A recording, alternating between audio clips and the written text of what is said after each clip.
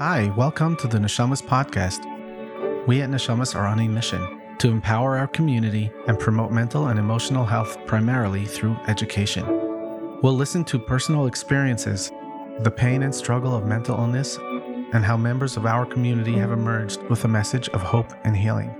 My name is Moshe Dov Chanan. I am a professional life coach with over a decade of experience in addiction recovery and self-development. Please join me. Listen to the stories of these heroes and know that you are not alone. This week's episode is sponsored in honor of Fega Devora Chaya Mushka Bas Shoshana for Refuah Shalema Ukrova.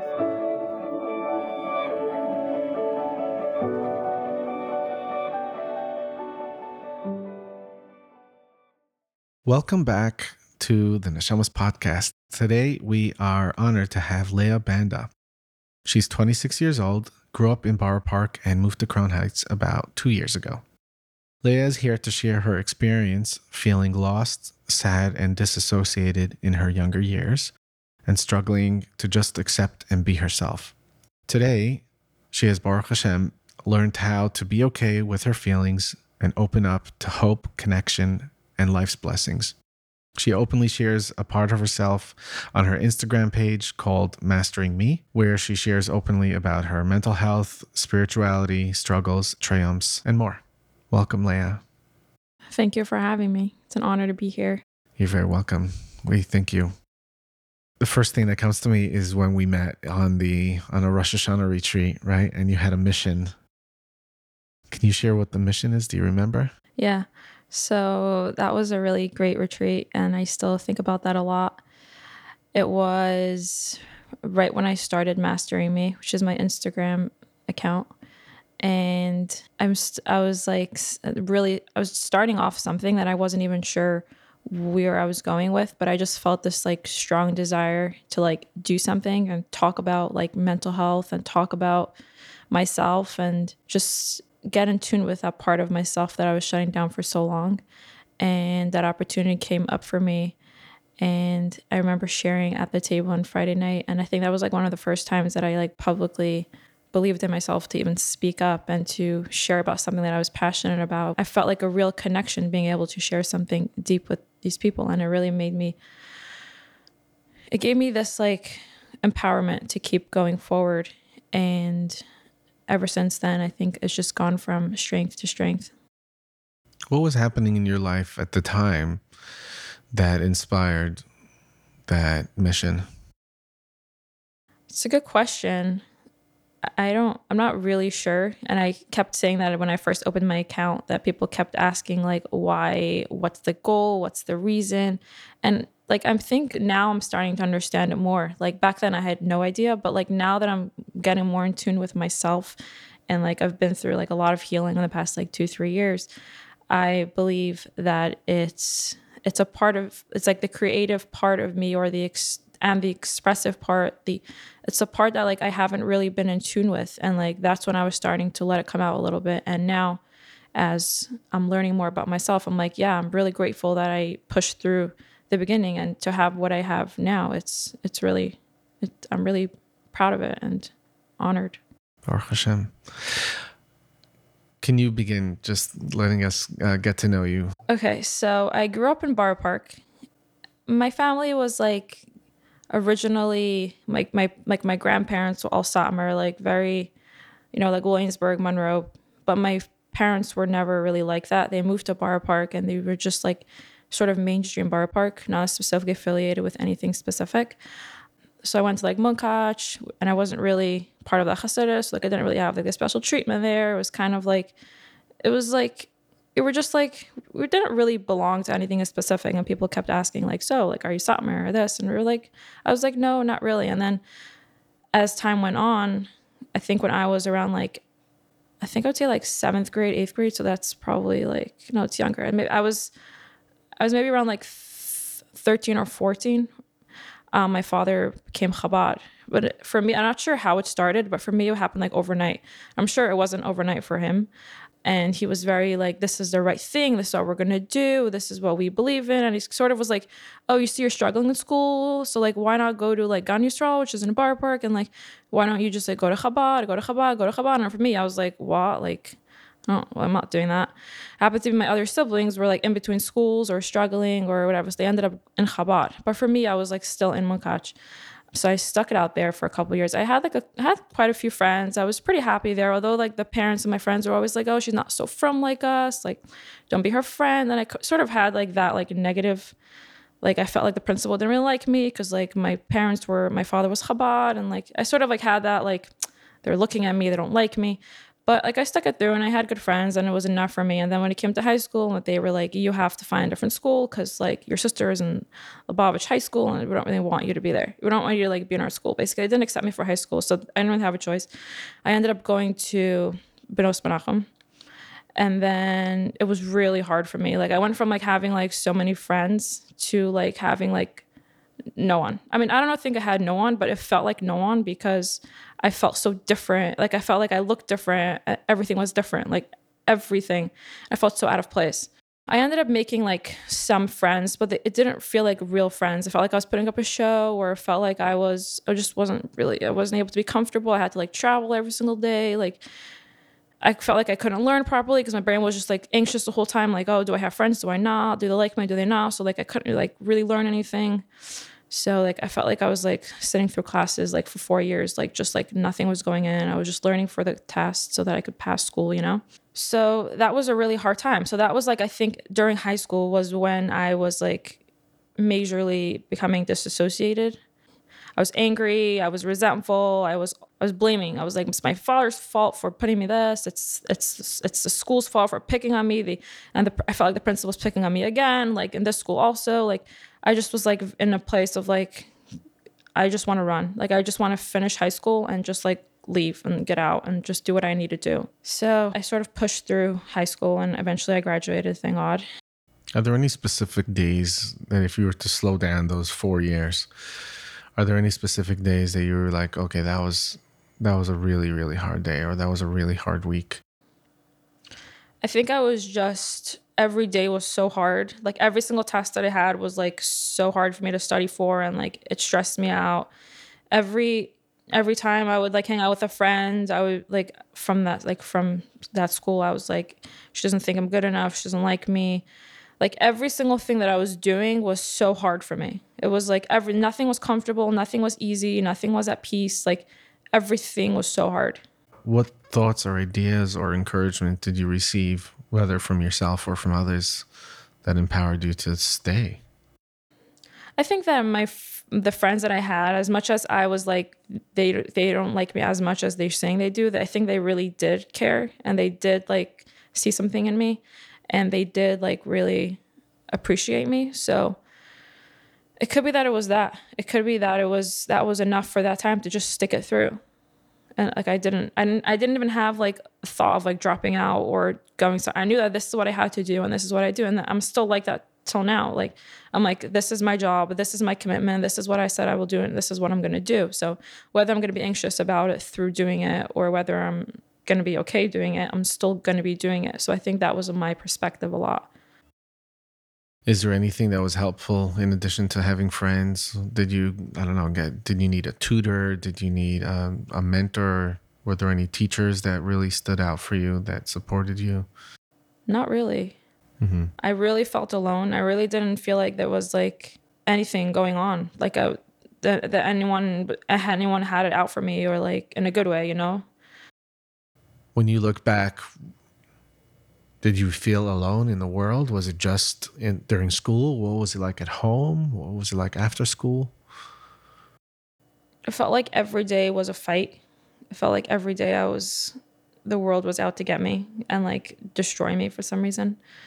Like I felt so insecure and like so different and like less than and stupid. Like I had all those, like just looking at everyone else, what everyone else has, like they have a regular Chabad upbringing and I don't. They have these kind of parents, I don't. Like just looking at everyone else constantly and comparing myself to other people and putting myself down for it.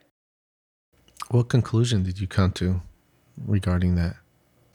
if everybody's different and unless then what? I think that I came to the conclusion that I have to work harder than most people. Like the fact that I have to commute every single day back then from like Crown Bar Park to Crown Heights and back, like I was like that I'm making such a big effort, but that's just what I have to do. Were there any other areas where you felt you compensated? Yeah, I just felt like I was always putting other people's needs first. Like I didn't even factor myself into the equation. It was all about like what the other person wanted. Were you already disassociated then?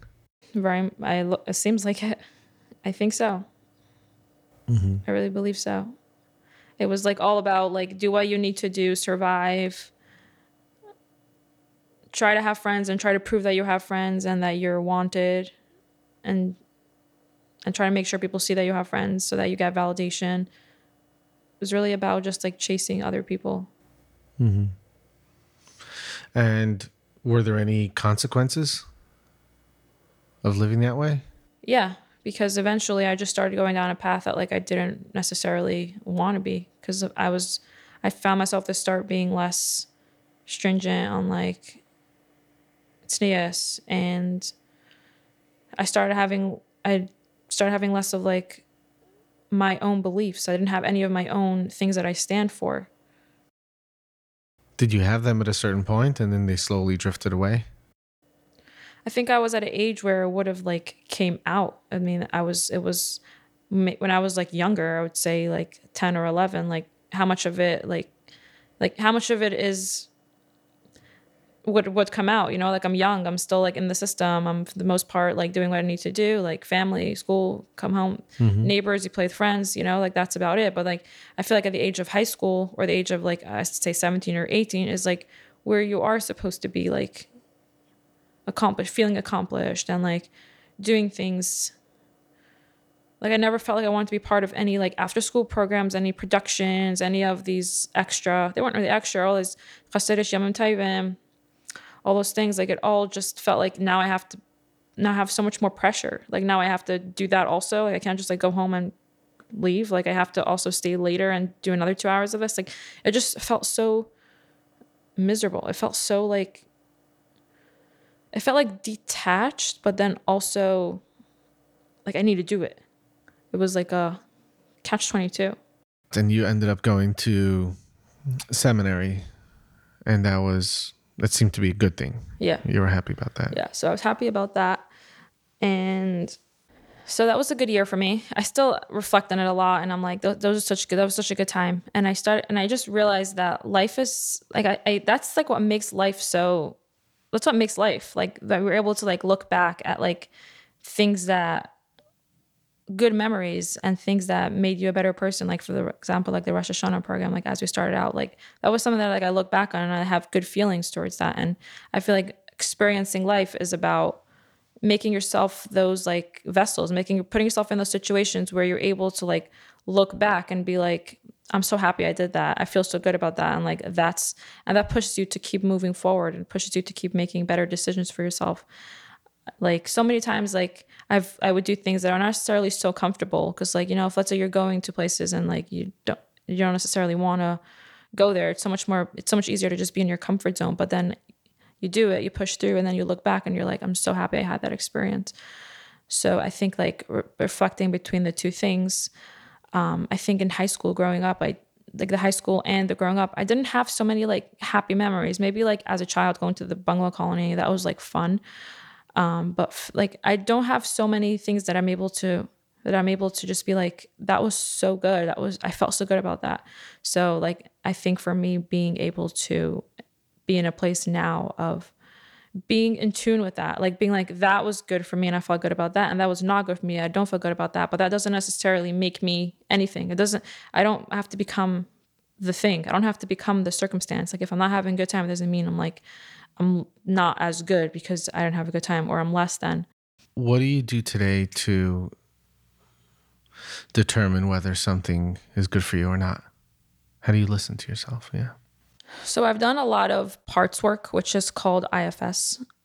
It's really about speaking to yourself a lot, and it's about accepting parts of you that are there that don't necessarily serve you, maybe have served you in the past, but don't necessarily serve you in the moment. And sort of just accepting, like I very often find myself, my brain to go to, I don't know if it's called a disassociated place, but like a place of like, it feels like I'm spacing out, and it would be like a middle of an emotion, like a middle of like a question, or a middle of something I'm supposed to be like, I'm supposed to be like, I should be being able to concentrate. I should be able to answer this question, but like I find my brain just like sort of shutting down. And I think that's like a bit of a protector for me that my body has like developed to try to protect me. But then I found that to be also something that's stopped me from a lot of things in my life. So trying to accept the fact that like being, I guess more of like being aware that this is happening right now, your protector is showing up and it's trying to protect you, but really you're okay and you're safe and you're able to accept that maybe this won't be such a good time for you. So it's really about having that awareness. It's having that, it's being able to look at yourself as your bigger self, not looking at yourself as like, this is the situation, I am the situation. Like, I guess like my high school years, looking back, like back then I thought like I feel less than, I am less than, but it's really not what it is. Like there's also so much of a bigger self, and there's so much that I had to offer. Like I was, being creative and being brave and being resilient. All those things are great. And like, I didn't look at that. I just looked at the like less than part and called myself less than, because I was so not in tune with my bigger self. So now when I have these situations come up, I'm like, sometimes it takes a couple days for me to be able to be like, hey, that was a protector. It's not always like in the moment. But I think that the reason why it doesn't really take over my life as much for like years and years, it could be hard days, definitely. But because I have this awareness and also a lot of support. Thank you for sharing that. When you look back, when did you notice that something was wrong? When did you notice that, something's wrong? I need help, or I need to do something about it?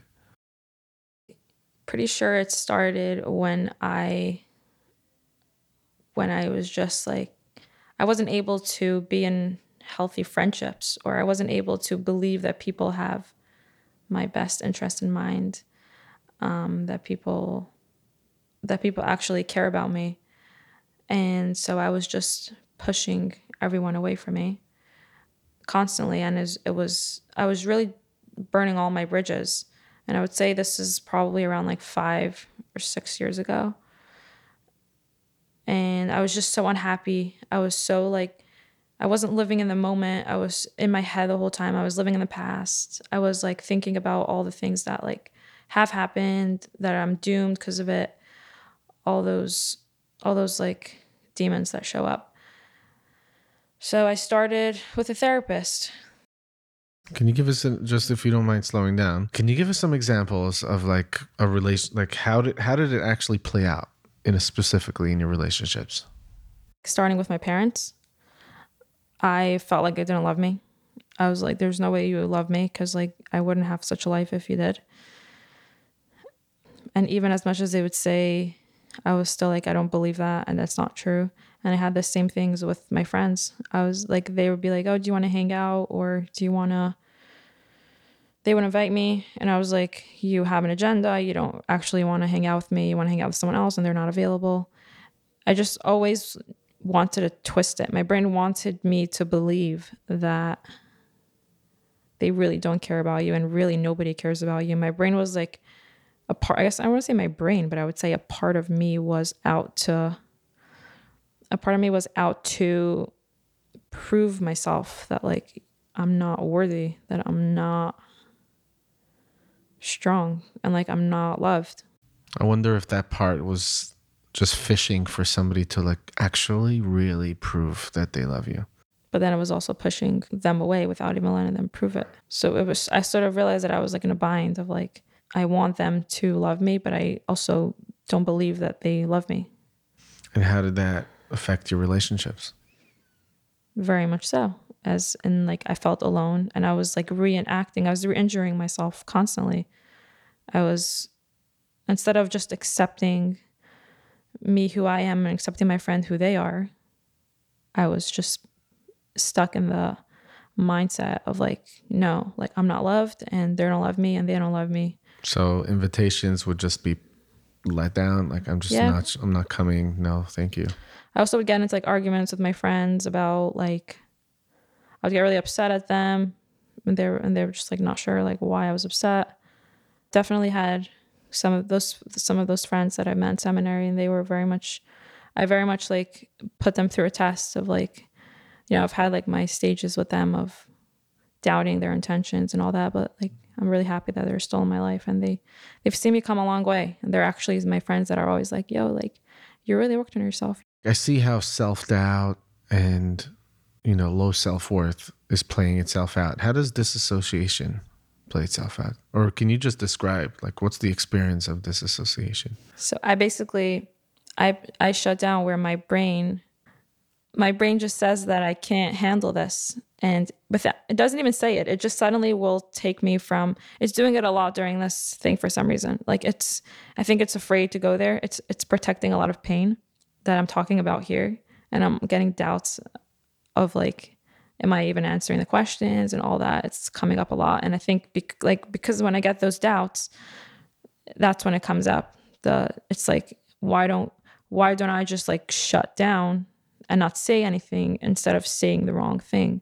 Like if I wasn't here recording anything, then I wouldn't be vulnerable. But because I am, so it's like it still doesn't really trust me fully that I'm able to be here and stand up for myself. I still think it needs to do its job. So that's why it sort of sabotages my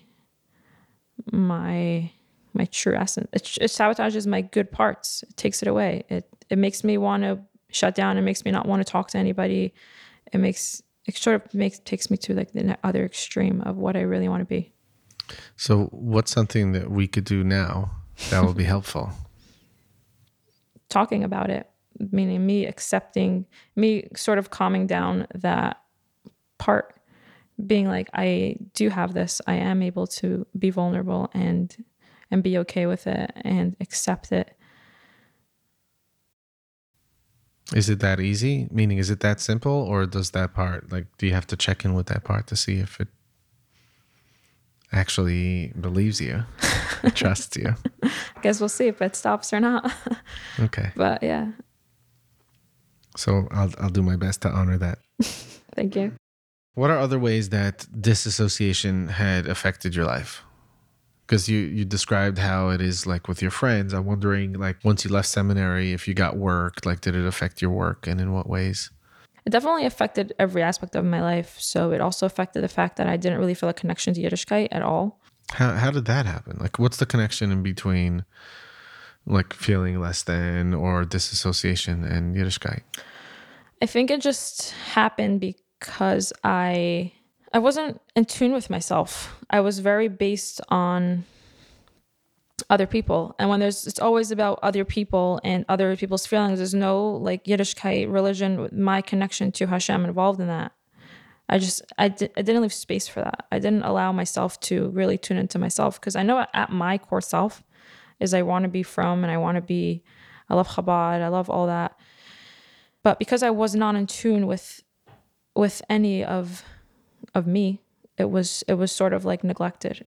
How did it help you?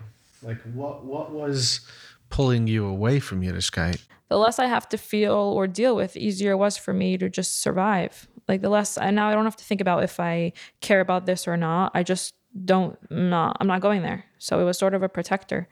Mm-hmm. So I went to Chabad High School, and during that time I really wasn't really connected to it because I was just on survival mode. And then I would say within the past like 4 or 5, more like 3, I would say like 3 years, I really started finding a true connection to it. And from my core self of like, I've come to the point where I was really doing a lot of work on myself. I've done like retreats and a lot of therapy and a lot of like mastering me. My Instagram account has also really helped me. It's grown with me. So through that I was able to find more of a connection with myself. And then when I was able to connect to myself, I was able to be in tune with what makes me feel good. And I was like, I really feel good when I'm in shul on Shabbos morning and davening, and I really feel good when I keep Shabbos, or when I dress more tznius, or when I am involved in Yiddishkeit.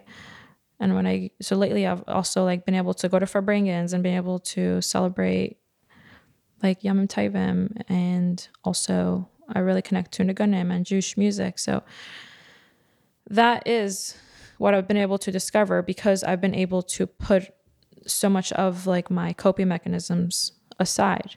And even if it still comes up sometimes and like tries to take away from me, because it still thinks it needs to do that, I have more of things that I enjoy. Like I'm able to be like, I know that like if I'm having a hard day, I'll go on Gem TV and watch some like things that the Rebbe spoke about on that day, and I'll connect to it and I'll be like, hey, that was enough for me. Or some days I'll just literally sit at work and write to the Igros the whole day, because I'm like, Rebbe help me, Rebbe help me, Rebbe help me. And I'm like, you know what, that's better than trying to go and give into coping mechanisms of like disassociation and feelings of hopelessness. Like, you know, like it's really, it's a better place to be. And you're not really they're not really having the driving seat, you know? Maybe they're still there, maybe they're in the back seat, but they're not the driving force. They're not like really running anything for you. You're basically doing the work.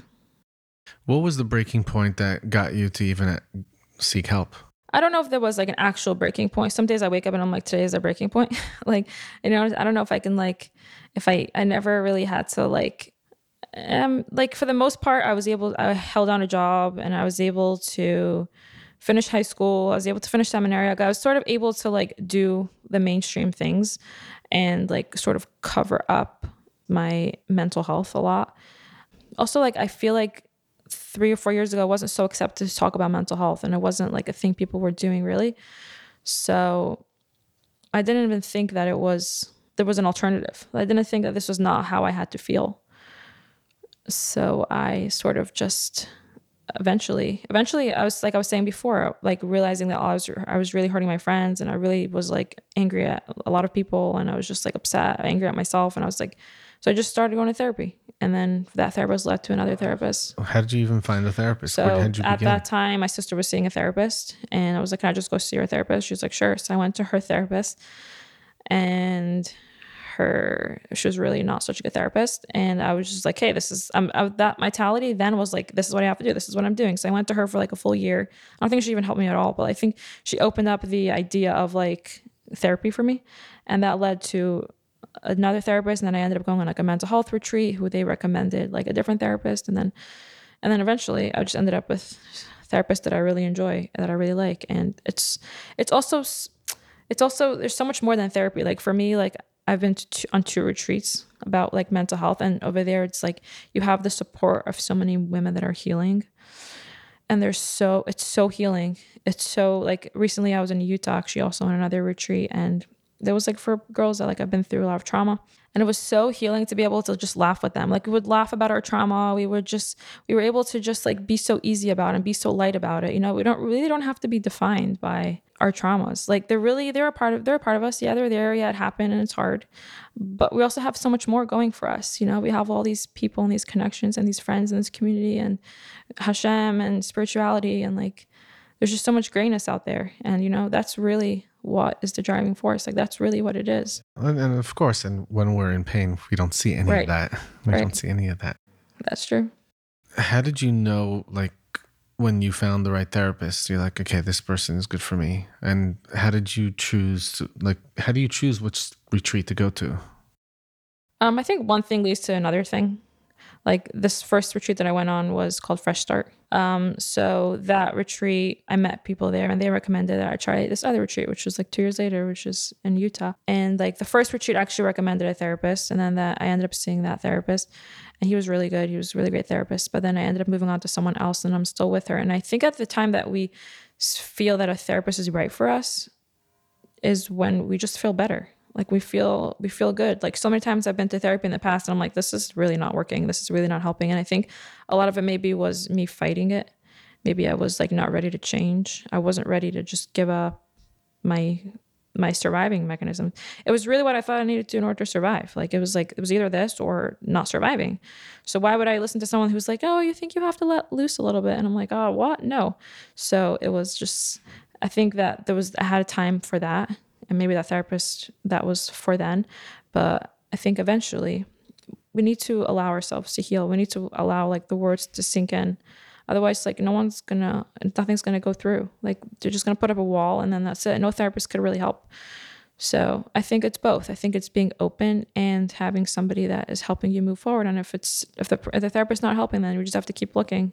There is someone out there to help everyone. I believe. What does your support system look like today? First of all, myself. Like I try to like applaud myself and be proud of myself and motivate myself. How do you do that? Speak to your parts. Like you really speak to your inner child, and it really helps. It really, like this other day, I went to the gym, and after the gym, I felt like really good. I was like, oh, I feel so good about myself. I really don't want to go on my phone yet. So sometimes I'll do that. Sometimes I'll be like, oh, I don't want to go on my phone, but I'll still go on my phone. But this time I was able to be like, I'm going to ask my inner child, if she wants to let me have like 3 hours without my phone, and then we'll go on my phone. And I asked her, and it was fine. Like, I really felt like I was able to do it. So I think that like when I'm able to be in tune with my inner child, like speak to her, which also has taken a lot of work, because like it took me a long time to find this person that was like hurting me inside, but once you like release, like you sort of release them, you sort of just like get in tune with them, and you soothe them, like you work with them instead of like fighting with them. So, and they really do want the best for themselves and for you. So you kind of work together as a team. And then, so I try to be a supporter of myself, and sometimes I'm not able to be there for myself. So I have other people, like my father is a really big support, my family, my mom, my siblings. I have really good friends that I push away still, but like are still really there for me. And yeah, community. I appreciate that. I'm wondering if there's any more parts of your story that you feel like you want to share. Do you have like a daily routine, or like is there any routines in your life? Like, are you seeing a therapist on a weekly basis, or do you see any support groups on a continuous basis? Do you have any morning routines that you do? Speaking of routines, lately I've been having a really hard time sleeping. Like I could wake up in the middle of the night, and like for the first week, it's really made me so miserable. I was like, this is my new life. I'm doomed. Like I was like freaking out, and the whole day was obviously like a horrible day. Right. And this is similar to what you were saying earlier. Like we can go through feelings and we don't need to necessarily come to the conclusion that that's us. Yeah. Like I could be feeling disassociated, but I am not necessarily disassociated, or I feel less than. It doesn't mean I am less than. Right. 100%. So today, yeah, you're saying you're having a hard time sleeping. So about a hard time sleeping, and like right away, my brain goes to like, hey, this is like your new life. Now you have to deal with this new struggle. But then my father put me in contact with someone who does Sarna method, and he was saying, he's like, just don't let your brain take you to like doomsday. Like, don't let it just tell you that this is your new life. Like, just don't let it control you. If you're not sleeping, then don't sleep, and nothing's going to happen to you. If you're tired, nothing's going to happen to you. It was sort of like how I'm always like, yeah, obviously I'm able to like be all like in a good mood when everything feels fine, but like when things don't feel fine, like I'm like, oh, this is so horrible. So then it was sort of like giving me like a reminder to be like, yeah, so that's hard, and maybe waking up in the middle of the night is not really so exciting, but you're okay. Like you're safe, you're healthy, you're fine, and you don't necessarily control whatever happens to you, but you do get to choose how you react to it. So sometimes, I'm still waking up, and then during the night, I'm able to just like tell myself, okay, I don't need to sleep. It's fine, whatever it is, and sort of accept it, and then being able to, some days I fall back asleep, and some days not, but I'm really not letting it, I'm not thinking about it throughout the day. I'm no longer obsessing over these things that are these negativity, because like we know ourselves, like we know that like when we obsess over negative feelings, do we feel good? Like, no, not really. But like when we are able to not let it take over, like just be like, okay, yeah, you didn't sleep so well, and it's okay. And sort of just being able to accept certain things that are happening. What if you have a hard time accepting?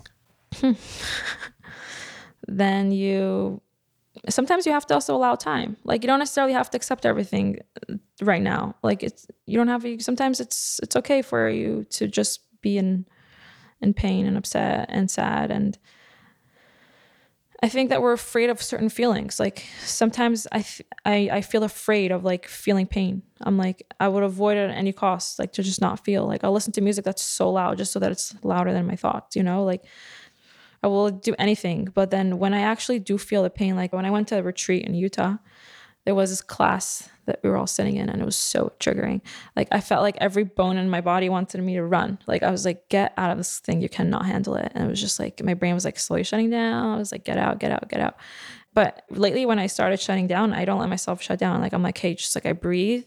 I like take a moment and I'm like, hey, Is I'm that back. you don't let yourself shut down, or you work with yourself? Yeah. I sort of like wake myself up. Like now I used to not be able to have that awareness that I'm even shutting down. I guess now now I realize it. So I'm like, okay, like I'm back. Like I'm able to just like, no, I want to be here. Like, no, I want to be active. Like I'll listen to something and I'll keep like checking like, oh, how much longer is left? How boring is this? Is so boring. But then I'll be like, no, I actually want to hear what it has to say. And like, I'll like tell myself like, I'm here, you know, and it happens 100 times and I do it 100 times. So what I was saying is that I was in Utah and I felt myself like shutting down. And then I was like, no, I actually want to be here. And I chose to be here and I want to be present. So I sat through the class and I like let myself feel the feelings. And I was really sad and like I was crying through it. And I was like, you know, it's okay. I'm proud of you for like sitting through the class and being able to do it and not shutting down and running. And I was like, I don't need to feel shame that like I'm crying about it, you know? So that was like a moment of like, you know, that's feeling. And then they're shutting down. And I was like happy that I felt like I did the right, it felt like the right thing. Cause I personally felt like when you feel, that's when you're good, you know? Right. Most of our actual experience of life happens in our emotions when we let ourselves feel. That's when we remember and experience. What we're remembering is ultimately, yes, the visuals, yes, the sounds, but I think that it's mostly in our emotions, like our internal experience. Yeah. I think that's also what I was saying before is that I'm able to connect to things, to good feelings now. Like I'm able to be like, that was a really good experience. That was something really helpful to me. And it's because I'm allowing myself to feel, you know, if I was only doing things in my comfort zone, then that would also be a certain type of feeling, but it doesn't really give you that like newness or like that like new experience or that new like test and then being able to accomplish it and like what that empowerment that it gives you. So when you do that, it really gives you it gives you like these great emotions. And like I feel like that's a lot of what life is about. Mm-hmm. There are a lot of these retreats that are starting to pop up in different places, which I'm excited about. I'm wondering what you would say to somebody who hasn't been to any retreat and is scared. The only thing that they've experienced is maybe one-on-one therapy. What does a retreat offer you? Like, what's your experience? Like, what does a retreat offer you that individual therapy doesn't? And how do you overcome your concerns of fear or money or things that get in the way? So a lot of it is fellowship. Like a lot of it is the having each other. And we learn Camaraderie. camaraderie. Yeah. We have these like, you have these special bonds with these people. Like you're coming to a place of like true vulnerability of people that are coming there are like open that they're struggling or open that they're in pain and they're willing to work. There's a lot of different stages of that. There's stage of like, I'm not yet ready to heal. There's stage of like, I'm still shy and I'm still have a lot of shame. And there's a stage of like, my will to heal is bigger than my other two stages. My fears, exactly. It takes over.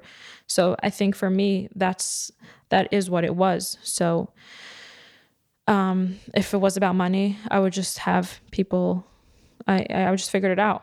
You know, I'm not like rich, but like I was able to this is what I wanted to do. And that is what I felt I needed to do. And I couldn't let it stop me. So you get to these places and you see these people they're so beautiful. There's so many beautiful souls and they're so open. And it really gives you a taste like of life. Like it gives you a taste of like true connection and true bond. And like, people are not putting walls up. People aren't succumbing to their shame or any of that. People are really just being authentic, and you really learn a lot from other people like this in Fresh Start. this retreat in Detroit, they have they don't have any one-on-one therapy. Everything is group therapy. So it's 5 people, the whole thing. So each person will have their one-on-one, but in the group setting.